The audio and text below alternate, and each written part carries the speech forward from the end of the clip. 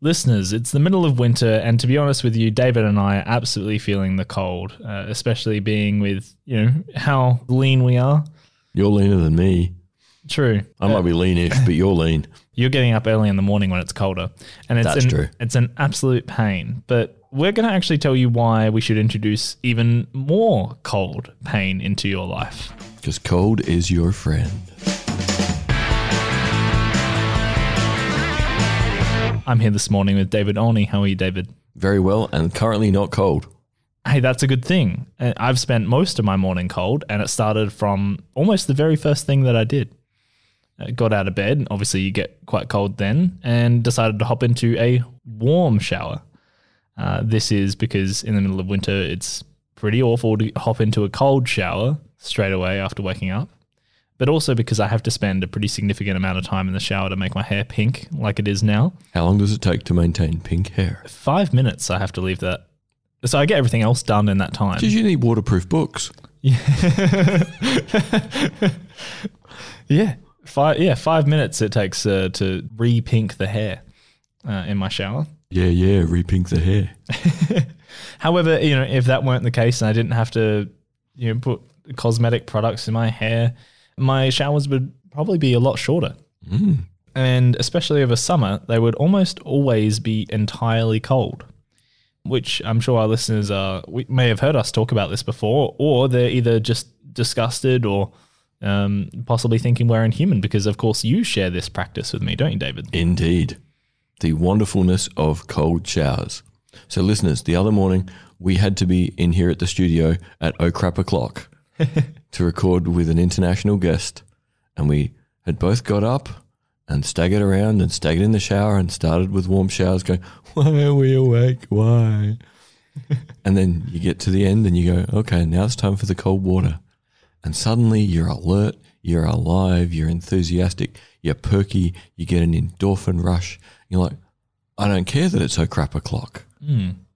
I'm doing good. You basically are immediately awake. And I'm sure our listeners are now saying, well, that's not enough reason to have a cold shower. I'll just have a coffee. Yeah, but it's not the same thing. And, the important thing with this is, listeners, we're not mad. There's good scientific evidence as to why cold showers are your friend.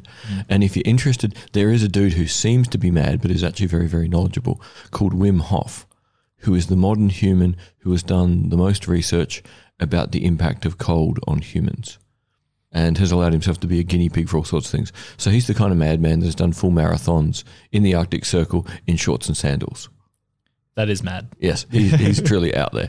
Yeah, and he combines breathing techniques and the cold. But the really significant thing of a cold shower, and listeners, you can just do 90 seconds at the end of your shower.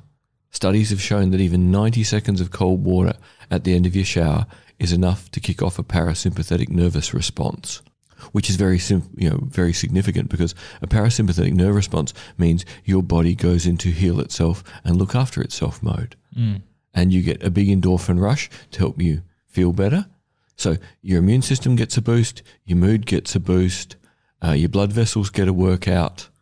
You can't go wrong. Absolutely. It's also linked to helping with depression. Yeah, there's plenty of studies now showing that cold water every end of shower is a good way to just make yourself feel up for a little while. And if you're up for a little while, well, there's a chance you can stay up for longer. It's that little kick. Yeah, it's just that little platform that you can lean on.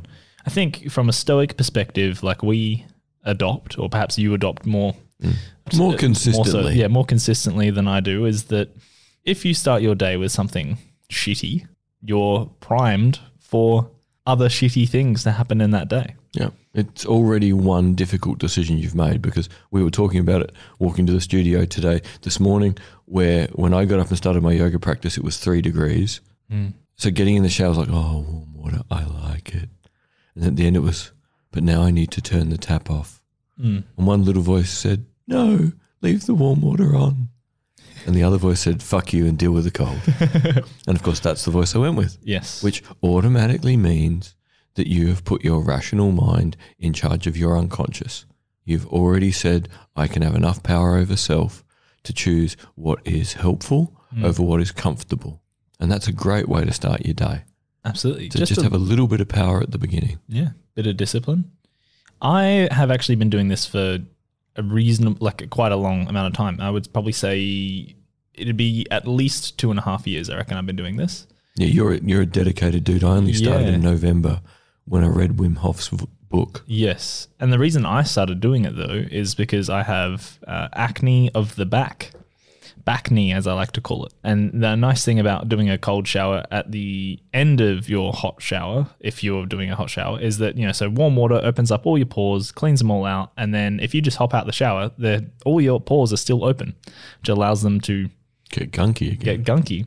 So if you have a cold shower and with the water, you're effectively closing up those pores, but without introducing any bacteria. Or anything else. Absolutely. And it solved my back knee problem better than any medication I ever took for it. Well, I suppose significant question here. If we're putting cold water on our heads every morning, and this is the next thing we need to talk about, is do you start with your head or your feet? Because we have an agreement that there's only one right way to do this. But, on the basis of cold water on our heads every morning, do we have nice skin? Is an important question. Yeah.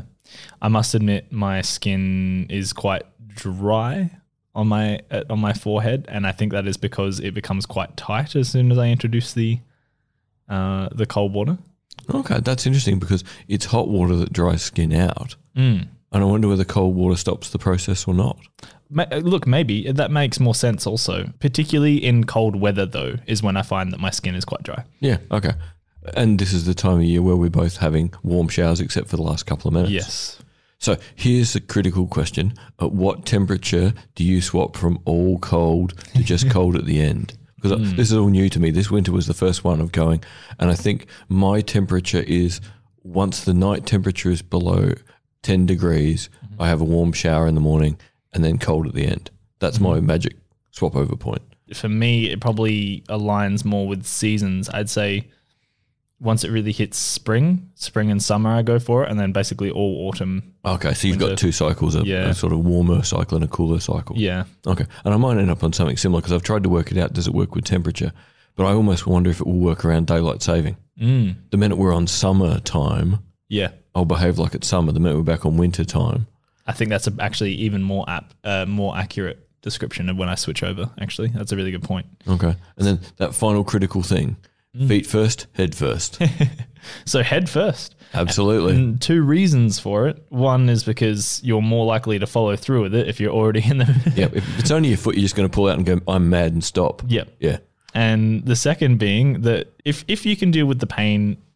And we literally are talking pain. This morning with 3 degrees, the cold water, literally within seconds, your sinuses start to sing as if a sinus headache's on the way. Yep. That's exactly what it's like. And if you can deal with the pain in your head, you can deal with it on the rest of your body. I actually kind of get to the point where it's almost like a brain freeze. Yes. And to be honest with you, it's not necessarily that it is so painful that I'm distracted from other pain. It's that I am so numb because of the cold water that I actually don't even worry about. Like, it doesn't bother me. Once it gets further in your neck, it's like, yeah, exactly. And the thing is, listeners too, if you want to give this a go, if you're going to have warm water first and then cold later, the trick is to stay under the cold for a minimum of 90 seconds because that's the benefit. But the greater benefit is to stay under until your heart rate and your respiration return to normal. Yep. So this morning with the water being so cold, I reckon I was probably more like 2.5 minutes of the cold water this morning, which was not a joyous experience. Yes. But the minute the tap was off and I stepped out, it was like, I feel so perky. I've done my yoga practice. I've done, my shower with cold water at the end. Going to go in and record some podcasts. Going to get a big pink coffee. Going to eat a burrito. Yep. It's a good day. Yeah. I must admit, I have never timed it. So I've obviously coming from like a different perspective when I started. It's not something I particularly focused on, but my kind of timing for it is that it is the end process of my shower, and that's when I use my soap. I wash my whole body basically, and that seems to work out. By the time that I've finished, I have stopped breathing open mouth. Yeah, always important. Yeah. So I think there probably is some kind of heart rate equilibrium, but I'm unsure. I should time it. Well, I hope that's been informative, listeners, and we really hope that you get into your cold showers. Give it a go. Thanks, David. Thanks, Tim. Hello, listeners. If you're enjoying our podcast, please subscribe and like our Facebook page. Search for Blind Insights with David Olney. Also, don't forget that we have merchandise. Thank you to the Ozcast Network. Peace out.